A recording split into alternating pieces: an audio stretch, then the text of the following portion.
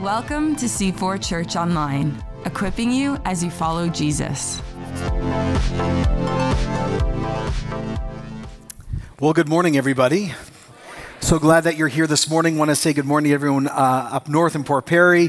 Later today, all of you meeting in Bowmanville. Want to say good evening to you and everyone watching online wherever you are in the world. 2 weeks ago, I received a text from my wife that read like this. The mouse, and there's a mouse emoji, by the way, is under the TV unit, dash, not impressed, 1, 2, 3, 4, 5 exclamations. When I received this, I laughed out loud. I thought it was fantastic, and I called her and I said, what's going on? She says, I am sitting and there is a mouse in front of me. Come home and deal with it. And I said to her, I'm so sorry, babe, I'm working. And I kept laughing. She says, this is not funny. I said, I will never understand women. Jerry Seinfeld years ago said, I don't understand. You can have people rip hair out at the roots, but you're afraid of spiders. Please help me understand. So I smiled and I said, babe, I'll be home later. And I came home and she said, look. She said, you got to deal with this mouse. I said, no problem. I'll get the traps and I'll deal with it. Well, I forgot to deal with it and we moved on and the mouse did not appear for a while. It was a few days later, and as I was starting the morning routine, trying to get children out of the house, which is a miracle every single day, one way I try to help was turn the car on beforehand. So it was cold out because it's been a cold winter. So I put on my big Sorel boots. And as I begin to walk on my boots, I go, wow, that feels really weird in my boot. Like there's a sock in there. And so I keep walking out to the van and I turn it on and say, this is really strange. And so I walk back in the house and then there's this moment, there's this squish and I went, oh, that isn't a sock. Right when it happened, I said to myself, I guarantee you that's the mouse. And so I took off my boot and there was a very weird color on my socks. So I took those off and I smelt my boot and it wasn't my feet. And I was like something. And then I gingerly read and out came the broken mouse that I had crushed to death with my foot. All the people like, oh, the poor mouse. Other people are like, kill them all. Okay, so then I went and I put it in a bag and I tied it up. And then I went to my wife and said, you won't believe what just happened. We still haven't got out of the house. But I just stepped on the mouse in the boot. She freaked. She's like, burn the boot. Get it out of the house. We don't want it. I said, babe, we can wash it. No, get rid of the boot. I said, babe, I grew up in Costa Rica. We used to have like spiders and scorpions in her. She's like, I don't care. Remove this. Now, we finally did get the mouse out and we got the children out and everyone else. But why did I bring this up this morning? Well, beyond it being hilarious, it's this. If you don't deal with a problem, it doesn't go away, it will come back. And what's been so interesting as we've been walking and navigating this journey together as a family through the book of 1 Corinthians, how to live as a fully devoted follower of Jesus in a de-Christian, post-Christian, yet modern, pluralistic, multicultural city called the GTA.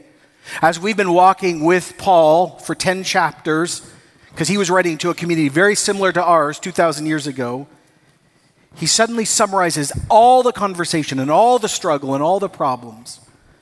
And he chooses so strategically to bring them all to a close in chapter 10 by dealing with one issue. Can a Christian still attend a pagan temple feast and be okay with God? Now, as we've learned, temples functioned as communal gathering places in Corinth, very much like what we do at a Starbucks or a modern-day restaurant. It was a social place, it was a communal place, and really it's where you got your food. Now, in other cases, it was sexual, no doubt about it. But in all cases, it was religious. So some temples were literally like McDonald's. You'd go and eat and hang out with your friends, and all the food in front of you would be dedicated to idols, but you were there for the social aspect. Others were more like strip clubs, great food, religious activity, but you would sleep with a religious prostitute to serve and honor that God. And as we learned a few months ago, one temple alone in Corinth had 1,000 religious sex trade workers that you were meant to sleep with to honor those gods. So the temple is where you ate and where you fooled around and where you made social and business contacts and where you did life. But there's more. The temple communities, and there were many, were connected to your everyday employment. See, Corinth was built around guilds.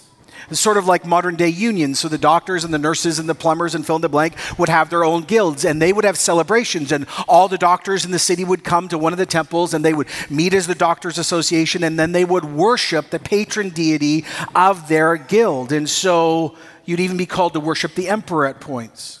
So if you didn't choose to start participating in these things, you'd be an outsider in your own profession and even could lose your job. So you've got sex, money, business, job, pleasure, demons, food, and worship, all wrapped into one conversation. So what do you do as a Christian? And Paul says, now look, we've touched on all these issues before, but now let's ask the question to summarize. Is there any time, any place where a Christian is actually allowed to go into one of these environments and eat or stay? And actually, Paul says, is there anywhere in all of holy history where God and God's people had this conversation already so we know what is right and wrong? And Paul says, oh, absolutely there is. It's the story of the people of God as they were wandering between Egypt and the Promised Land. See, the Corinthian church was about to go down and was going down a terrible path that had already been down before, which leads to pain and sin. Now, if you don't know history, you're bound to repeat it again, and that's Paul's point. If you let the mouse stay around, you're going to step on it. So Paul says, let's go back and look at God's people, and let's work this out.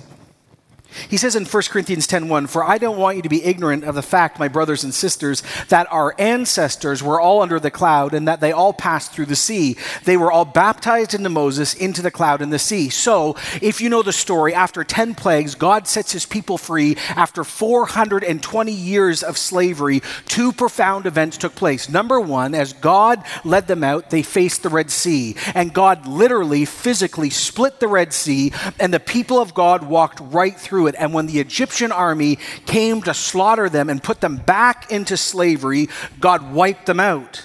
So the Red Sea was salvation and redemption and deliverance and recovery and escape and rescue. But it wasn't just rescue itself, because God did something else that's just as profound. God also gave them ongoing presence. It reads like this in Exodus 13:21. By day, the Lord went ahead of them in a pillar of cloud to guide them on their way, and by night in a pillar of fire to give them light. Now, we've talked about this many times before. Maybe you're a guest today and you don't know about this. This is called the Shekinah glory of God. It's the very dwelling presence of God. God is omnipresent, but he chooses to become palpable and draw close. And in this case, he actually is physically seen. And like I've preached before, we actually need to get our view of the cloud right. When I think about clouds, I think about July and looking up into the sky, and I think about snuggly ads, and I think about cotton balls, and I think about angels eating cream cheese somewhere. No. The cloud will speed your heart up if you saw this one. It will break you. It will take you to a place where you will begin to tremble. It will stop you in your tracks. It is full of God's literal glory and God's very light and lightning and power. And most importantly, it is filled with ongoing, never-stopping fire.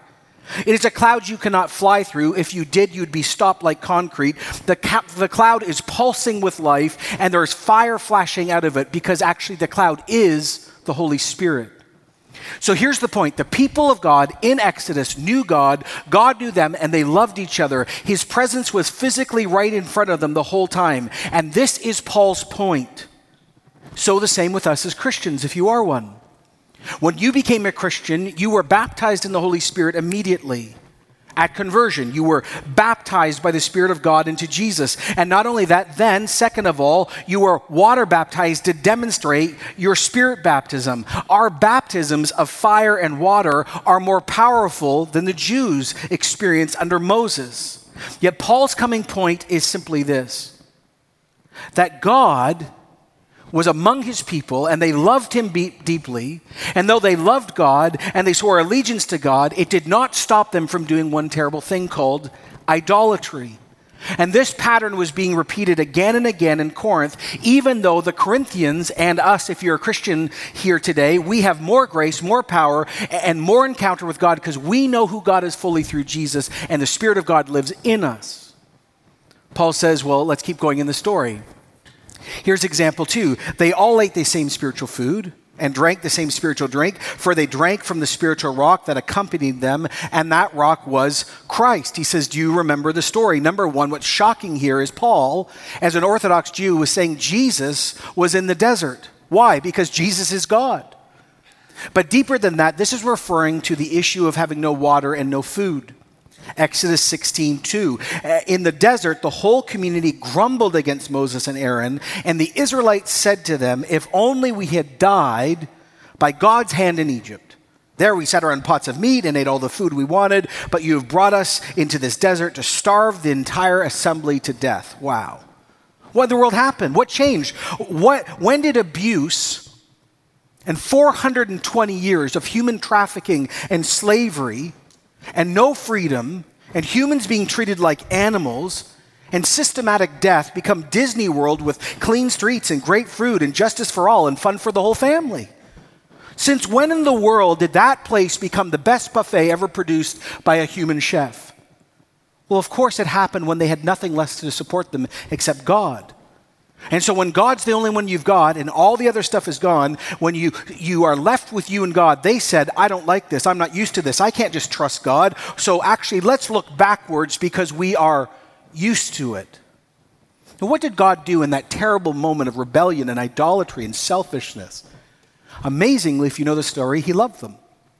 He gave them manna, bread from heaven, and he fed the entire assembly. Then he sent quail to them, and all these people suddenly had meat that they didn't have. And then amazingly, even more, God told Moses to strike a rock, and water literally came out of a rock where there was no water. But Paul reminds us in verse 5, nevertheless, despite all of that, God was not pleased with most of them. Their bodies were scattered in the wilderness. And these things occurred as examples to keep us from setting our hearts on evil things as they did. So here's the lesson. Don't set your heart. Don't lust after. Do not want. Don't lean in towards things that are wicked, demonic, self-absorbed, or idolatry. Run, because idolatry brings death, pain, and separation. And what is the ultimate ongoing experience of sin in the human family, even now in this place and all around the world? It's idolatry. That's why Paul says explicitly in the next verse, do not, if you're a Christian, be an idolater. But we need to ask ourselves the question this morning. I mean, what in the world is idolatry? I mean, it's a churchy word. What does it really mean? Well, first of all, let me say this. Idolatry is the greatest danger to every human being on earth right now. It started when Satan looked into the eyes of Eve and Adam and said, do not trust God. And said to them, well, I'm created, and both you, Eve, and Adam, you're created. But actually, even though God is uncreated, God has no right to tell us what to do, who to be, how to live, where to go, or what to do with our lives. We can be better kings, and we can be better gods. Here's how Paul summarized idolatry in every form. Human beings exchange the truth of God for a lie, and they choose to worship and serve created things rather than the Creator who is forever praised. Anyone want to say amen? When you worship anything that is created, humans, yourself, pleasure, happiness, meaning, identity, idols, demons, money, worldview, spirituality, anything that has a starting point that is not God can become an idol. And here's what Paul says to this church saying, well, can we fool around on God and still keep the marriage healthy? Do not be idolaters. As some of them were. As it is written, the people sat down to eat and drink and got up to indulge and revelry. You're like, John, I'm totally confused. What's that about? Paul says, oh, that's example 3. Do you know the story? Moses goes up the mountain to be with God to get the 10 Commandments. God is actually now on the mountain, and Moses is literally in the Shekinah glory, hearing what God wants to do next, to bless his people and honor his people and love his people and give them greater freedom. And down on the other side of the mountain, the people got impatient, didn't know if Moses was coming back. And so what do? They turn to idols. So the next day, Exodus 32:6, the people rose early. They sacrificed burnt offerings and presented fellowship offerings, and afterwards they sat down to eat and drink and indulge in revelry. And God said to Moses, say, hey, Moses, go down because your people whom you brought up out of Egypt have become corrupt. They've been quick to turn away from what I have commanded them and have made themselves an idol in the shape of a calf. It's an Egyptian god, by the way. They've bowed down to it and they sacrificed to it and said, these are your, notice plurality, gods, Israel, who brought you out of Egypt. And so they're dancing before this new God, and they're singing before this new God, and they're offering this new God. Even the idol itself is made from all the jewelry, from the women, it says, in the camp, and this false God is now lauded. And not only that, the word revelry has a sexual overtone. They're sleeping in front of this God to honor it. And that's why Paul brings up example 4. He says, we should not commit sexual immorality as some of them did. And in one day, 23,000 of them died. You're like, what story is that, John? Oh, it's out of Numbers 25. When Israel was staying in Shittim, the men began to indulge in sexual immorality with Moabite women. They started marrying them, who invited them to sacrifice to their gods, and the people ate the sacrificial meal and bowed before these other gods. And so Israel yoked themselves, married themselves to Baal of Peor, that's another god, and the Lord's anger burned against them. See, here's what Paul's doing. Do you notice the parallels? They're starting to marry those who did not worship the true living God. They're marrying to unbelievers, which is wrong. And they're worshiping now false gods and thinking they can worship the true living God at the same time. Syncretism, which you cannot do. And they're sexually sinning. Everything that the church in Corinth was doing and said grace covered it all by Jesus is actually happening between Egypt and the promised land. And Paul says, this is really bad. Last example, he says, we shouldn't test Jesus. Wow, hold on. What? Oh no, we who are married to Jesus and we shouldn't test him, as some of them did. Oh, they were killed by snakes. Oh, and don't grumble as some of them did, and they were killed by a destroying angel. You're like, oh, John, what story is that? Well, it's Numbers 21. People grew impatient again on the way, and they spoke against God and against Moses, and they said, why have you brought us up out of Egypt to die in the wilderness? There's no bread, there's no water, and we detest this miserable food. The Lord sent venomous snakes among them to bite the people, and many Israelites die. And the people came to Moses and said, we have sinned when we spoke against God and against you. So Moses, would you pray that God would take the snakes away from us? And amazingly, Moses does it. And God says to Moses, you make a snake and you put it on a pole. And anyone who's bitten by snakes can look at that pole and live. So Moses made a bronze snake, put it up on a pole. Then anyone who was bitten by a snake and looked at it, that bronze snake would live. The people of God who knew him, tested him, grumbled against him, grumbled against God's leaders, resisted God's vision, said no to God's plans. They did not trust God. They did not love God. They did not move towards God. And yet notice in the middle of these terrible moments where God in his holiness even judges his own people, he always provides hope. And I want you to hold on to that very weird ancient picture of a pole being lifted up with a bronze snake on it, because it's going to matter for every single one of us by the end of this message. Paul's like, are you seeing the connection yet? You drawing the lines? So, you as Christians in Corinth are complaining against God's leaders. I'm one of them. You think you know better than your spiritual ancestors because you have the Holy Spirit and you're so smart, but you're not trusting in God and you're involved in idols every single day and you're sexually sinning. So actually, you're no different at all than the people back then. These things happened to them as examples and were written down as warnings for us, on whom the culmination of ages has come. In other words, we now know everything through Jesus. So if you think you're standing firm, you be careful that you don't fall. Last week was Valentine's, and all three of my children were preparing to give out their Valentines. Do you remember doing this maybe? And so my oldest daughter, who is incredibly organized, prepared. She had 21. Every single one of them was written out. The name, it went in the envelope. It was sealed, and they were ready. And she strategically put one heart on each envelope. Excellent. And then she went on her business. An hour later, I'm sitting in my room with my son talking about something, grocery games, or I have no what. And in walks the dog. And the dog looks at me, and I remember saying to myself, almost out loud, that dog looks guilty. And it's not because I've got discernment or words of knowledge. It looked guilty. The ears were back, the tail was down. And it literally walked in like it needed to confess something. And it looked at me and left. And I remember going, that is so weird. Chewy, are you okay? An hour later, I walk into my daughter's room. Amazingly, none of the envelopes have really moved, but every single chocolate heart is gone. The wrappers are on the ground, but the chocolate is not. I immediately blamed my son. He promised me it wasn't true. Daddy, for real, I didn't do it. Are you sure? For reals, Dad, for reals. Okay.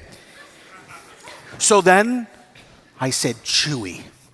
And I found her, and there she was. And she was covered in chocolate. Here's the point. When everything is right and everything is organized and all is right in the world, that is actually the place you need to stop, drop, and roll and wonder if you're about to fall.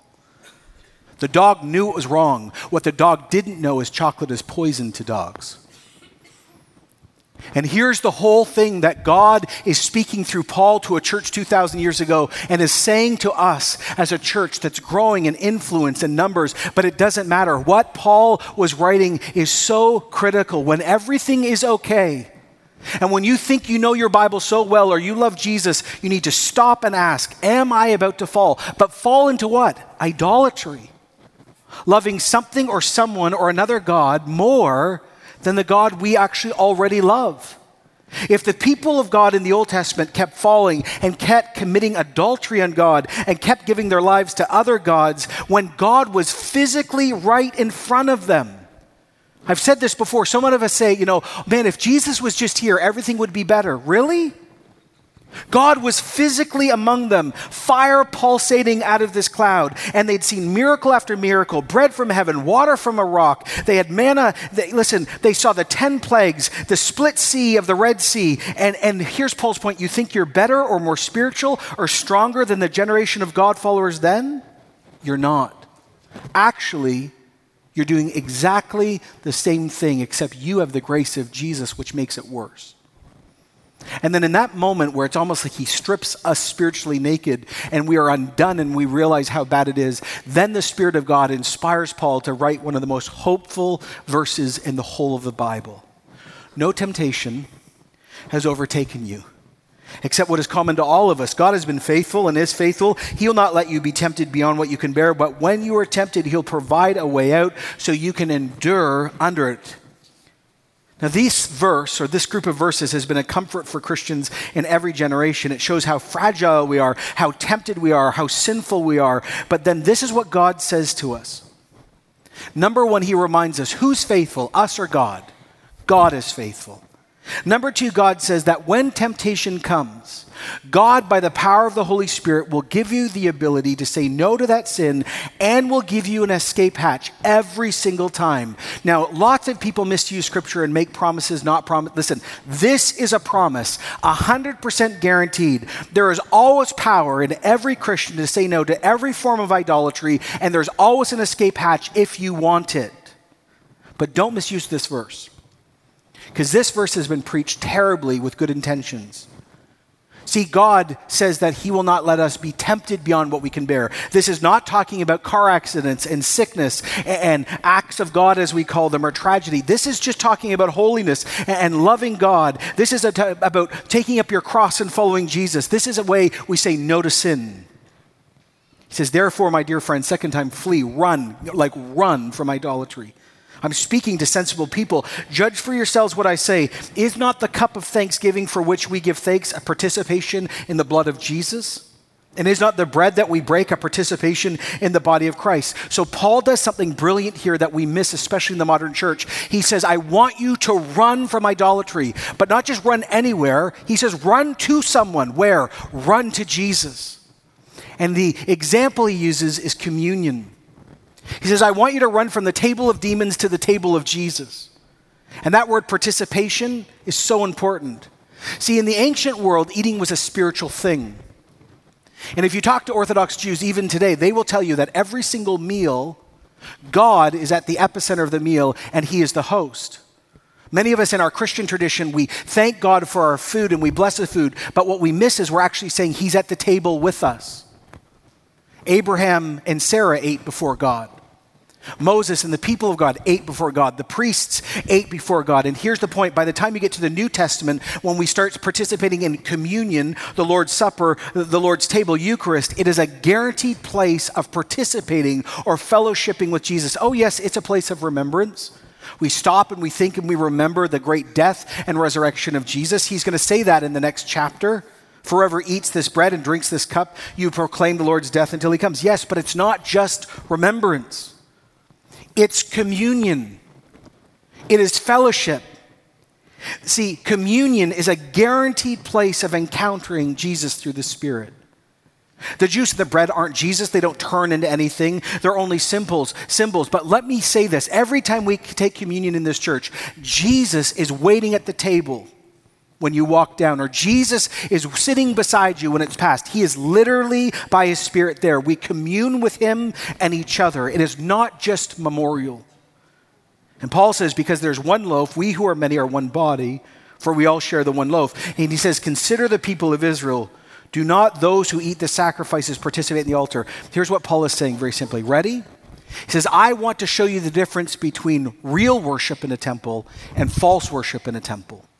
We're going to contrast them. And he says, so you know what? Do I mean that food sacrificed to an idol is anything? Or an idol is anything? No. But the sacrifices of pagans are offered to demons, not to God. And I don't want you to be participants. I don't want you to have fellowship with demons. So you cannot drink the cup of Jesus and the cup of demons too. You cannot have a part in both the Lord's table and the table of demons. And here's where he gets so in our face, and it's so critical. Just because an idol is fake, it's a statue or it's a worldview or a thing, doesn't mean that there isn't something behind the fake thing that is real who wants to steal God's glory and enslave you. Behind all idolatry are literal sentient beings that rebelled against God at the beginning of time, and they hate you because you're a Christian, and they hate every human being because we're made in the image of God. And this is what Paul is saying. This is like, look in the mirror, church. You're eating with Jesus and you're eating with demons. You're at two tables having two conversations and you're straddling two kingdoms. I do not want you to fellowship, share with, participate with demons, and have a relationship with demons at all. See, and remember this, Corinthians is written to who? Christians. So in other words, here's the implication. You can be saved, I'm going to spend eternity with Jesus, and still dance with demons whether you know it or not. You can be saved and have fellowship with Jesus and have fellowship with demons at the same times. Idols in any form, religious, sexual, or attitudinal, behind them are supernatural forces. So Paul ends this section with an incredibly un-Canadian, un-Western statement. Are we, Christians, trying to arouse God's jealousy? Do we really believe we're stronger than God? By the way, this is right out of the Old Testament. Exodus 34:14, do not worship any other God, for the Lord, whose name is jealous, is a jealous God. When's the last time you were in a church or listening to a worship set and the top song was singing about the jealousy of God? Do you notice his name is jealous? In other words, Father, Jesus, Holy Spirit, El Shaddai, Yahweh, Elohim, and jealous. It's not just a descriptor, it's one of his names. It's written on him. Now, years ago I was watching Oprah, and she was saying why she wanted to leave her more biblical roots, not just because of abuse and pain. She said, I could not stand the idea that the God that I grew up knowing was jealous. That did not, and I was like, no, you've missed the whole understanding. It's not the green-eyed monster at the hands of a wicked dad. You've missed it. Jealousy means God loves his bride so much that he wants exclusive love from his bride, and there can be no other rivals and no other lovers because he loves the vows and the commitments, and he wants to honor her. The jealousy is rooted in holy love, not anger. See, the impulse to worship is human, and it is right and it is God-given. But what we worship brings life or death. Idolatry can take religious and secular forms, but in the end, we're always at the center. I've done this many times, forgive the repeat, but it just matters because it helps us. In the Judeo-Christian worldview, when a very sincere and good person worships another god, the Bible says it's idolatry. There's no debate. When a Hindu gives offerings to Ganesh or Shiva or Vishnu or Brahman, it's idolatry. When a Muslim declares that they respect Jesus but he's only a prophet, idolatry. When a Buddhist teaches that you can reach karma and reincarnation through your own work, idolatry. When a Jehovah's Witness meets on a Sunday morning and says, well, we worship Jesus too, but Jesus actually is created and is the Archangel Michael, idolatry. When a Mormon who uses all the same language we use says, and by the way, just so you know, Father God is one of millions of gods that populate the universe, idolatry. Idolatry. And it's not just formal, it's informal, it's spiritual. Our culture is full of spiritual people who reject formal religious practices, but if you are connecting to spiritual forces and spiritual paths that are not rooted in God, it is idolatry. When you actually do tarot cards and psychic readings and witchcraft and horoscopes or Satanism or Ouija boards or fill in the blank reincarnation readings or seances, you're talking to your dead grandma, who, by the way, is not your grandma. It is a demon. Tea leaves, water witching, Reiki, Reiki energy power. It's idolatry because it is not flowing from God. And it's not just religious, it's secular. Sex, money, and power, all beautiful things, all invented by God, given by God. But these gifts can replace God at any single moment. Paul, 6 times in 1 Corinthians, has said to us, for our own good, sexual immorality is sin. Sexual immorality is where we get that word porneia from, remember? It's what we now use for the word pornography in English. And for an Orthodox Jew, when they wrote down sexual immorality, it was a catch-all phrase for every forbidden practice in the Old Testament for sex. It always includes incest, premarital sex, adultery, one-night stands, same-sex activity, prostitution, molestation, bestiality, and orgies. So if you declare to God, I can do what I want with my body, your sexual life is an idol. When people say, but John, I love God, but we're having sex outside of marriage and we love each other. No, then your boyfriend or girlfriend, it's an idol. When you declare that God cannot tell you what to do with you, who you are, you have become an idol. When you actually say things like, well, actually, honestly, I know I need to give money to God, but actually, no, then, I'm sorry, your excuses have become an idol. When we are called to become fully devoted followers of Jesus, and devotion is marked by certain practices like celebrating big or connecting small, right, or sharing in the work, how we've defined it here. And you say, well, I'm just sorry you don't understand, John. I'm so tired and I have job and sports and dance. That's all fine. None of those are wrong, but your priority has become an idol if you have no time for the things of God. Money is not wrong. Money's fine. Being rich is even fine. But greed, the love of money, that's idolatry. I've been watching this series on Netflix called Dirty Money, and I am enraged when I watch it. How corporations and banks will screw poor people just so they can get more money. Idolatry! And they'll pay for it on Judgment Day for what they've done. See, this is what God says. I am God and there is no other. When we as human beings come to God and say, but I'm a scientist and I'm a philosopher, and by the way, if you're a scientist or philosopher, you are welcome in this church. We do not disparage those academic exercises. But when you declare through science there is no God, or you declare we know better than God then you have exalted yourself above God. Idolatry. Food, travel, fear, family, kids, job, fame. Hate, anger, unforgiveness, history, racism, all become idols. What you trust in, what you're soothed by, what runs you, what you turn to.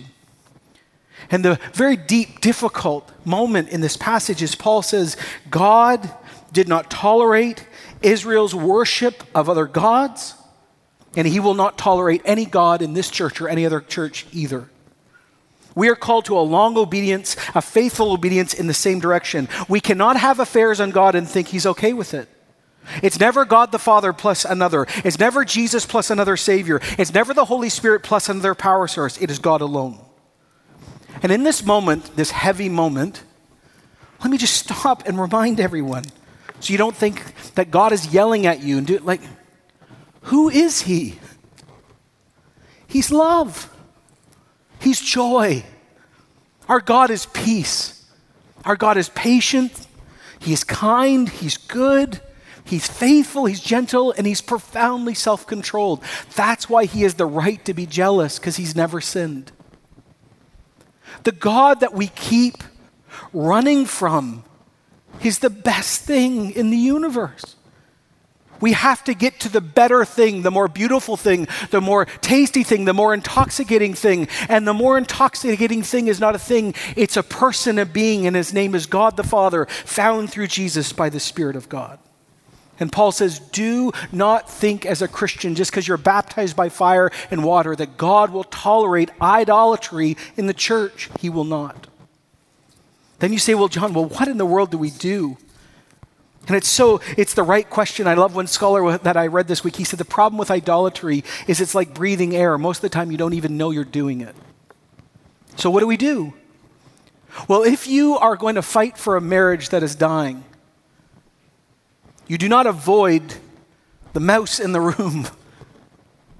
You go to counseling and you fight for your marriage.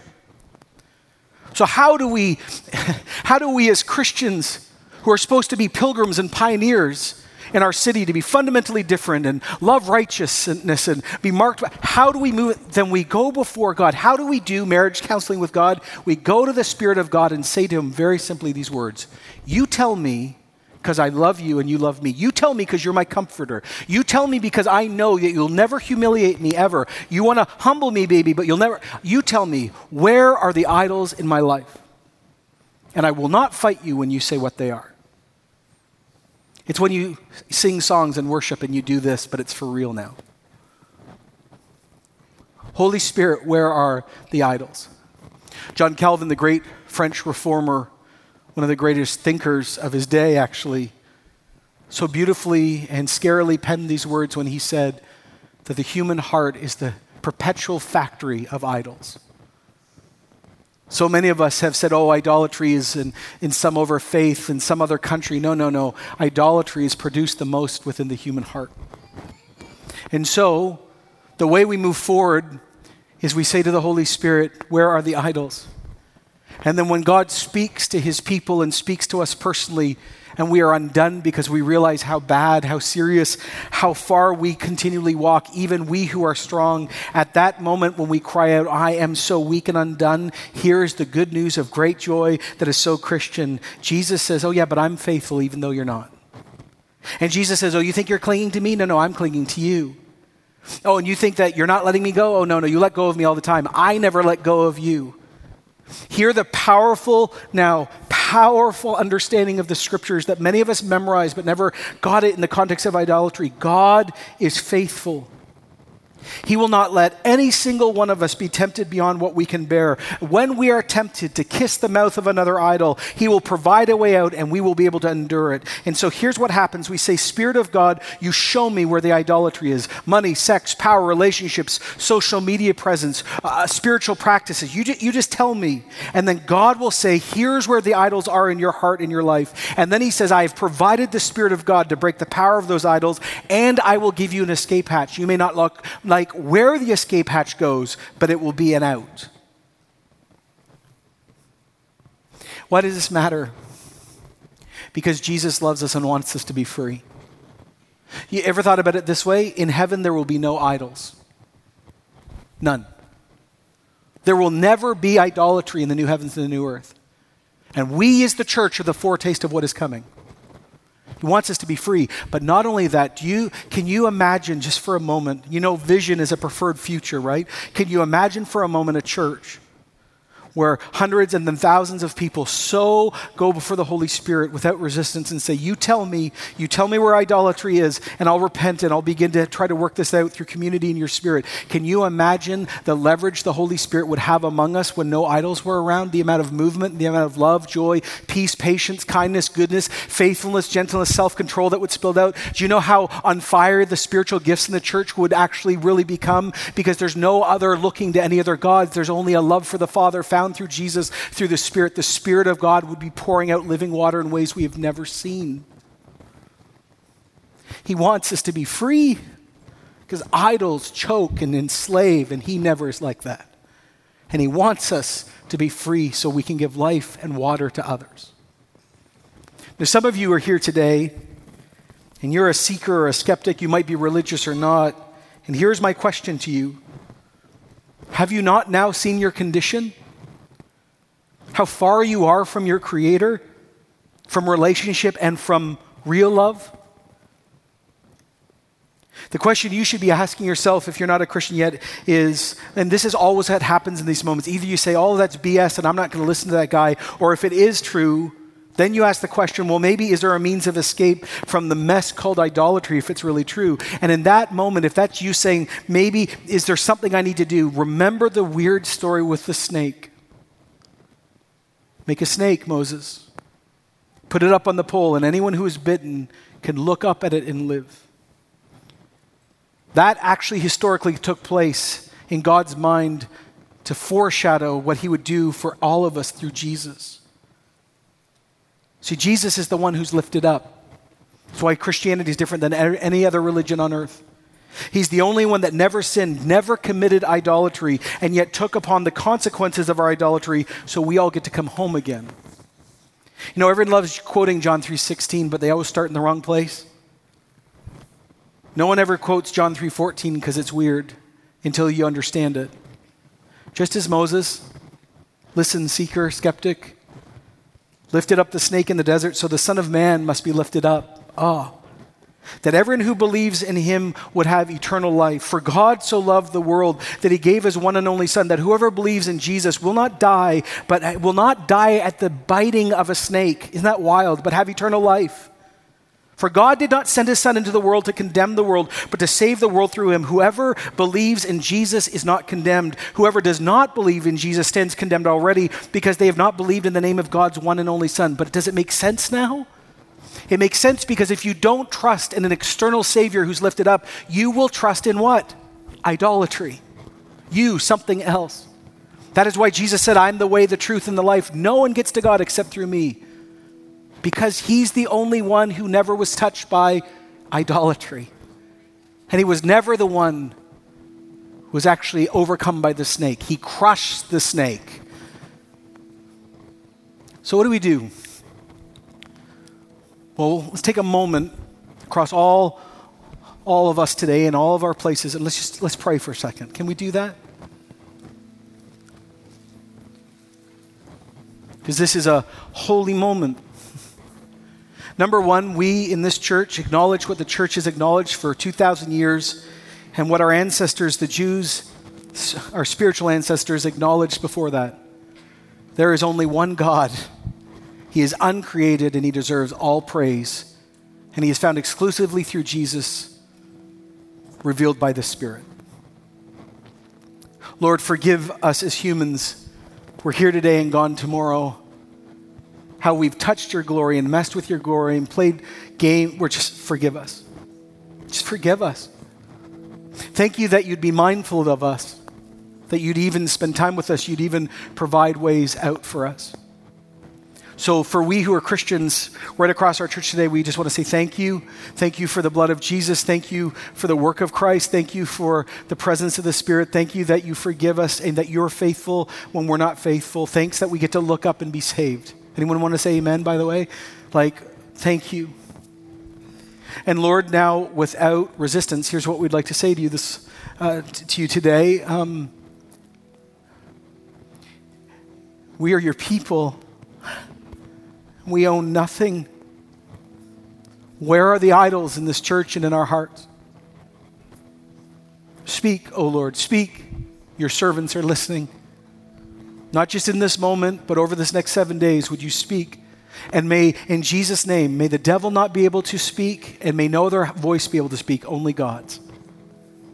Show us our idolatry and then begin to undo it, break the power of it, the love of it, the intoxication of it. Begin to break idolatry in this church and in our hearts and our families, and then provide ways out, and then bring forgiveness. And lastly, for some of us who are here or watching online we've never met God really, this is what you need to pray. Oh God, forgive me as a human being for thumbing my nose in the face of my Creator and believing that I or something else is more just forgive me. I choose at this moment to lift my eyes up, not to some bronze snake on some pole, but to Jesus Christ. And I ask forgiveness for my sins, for trusting in philosophy or science or religion or exalting my sexuality or my job or my kids or whatever it is in front of you. I repent. I say yes to Jesus. Forgive me my sins. I want to be a follower of Jesus Christ, and I want the jealousy of God to enwrap me, to be loved in a way I've never been loved before. Lord, continue your strange, unusual work among us, we pray. In Jesus' name, amen. Thanks for joining us. To connect to the ministries of C4, visit c4church.com.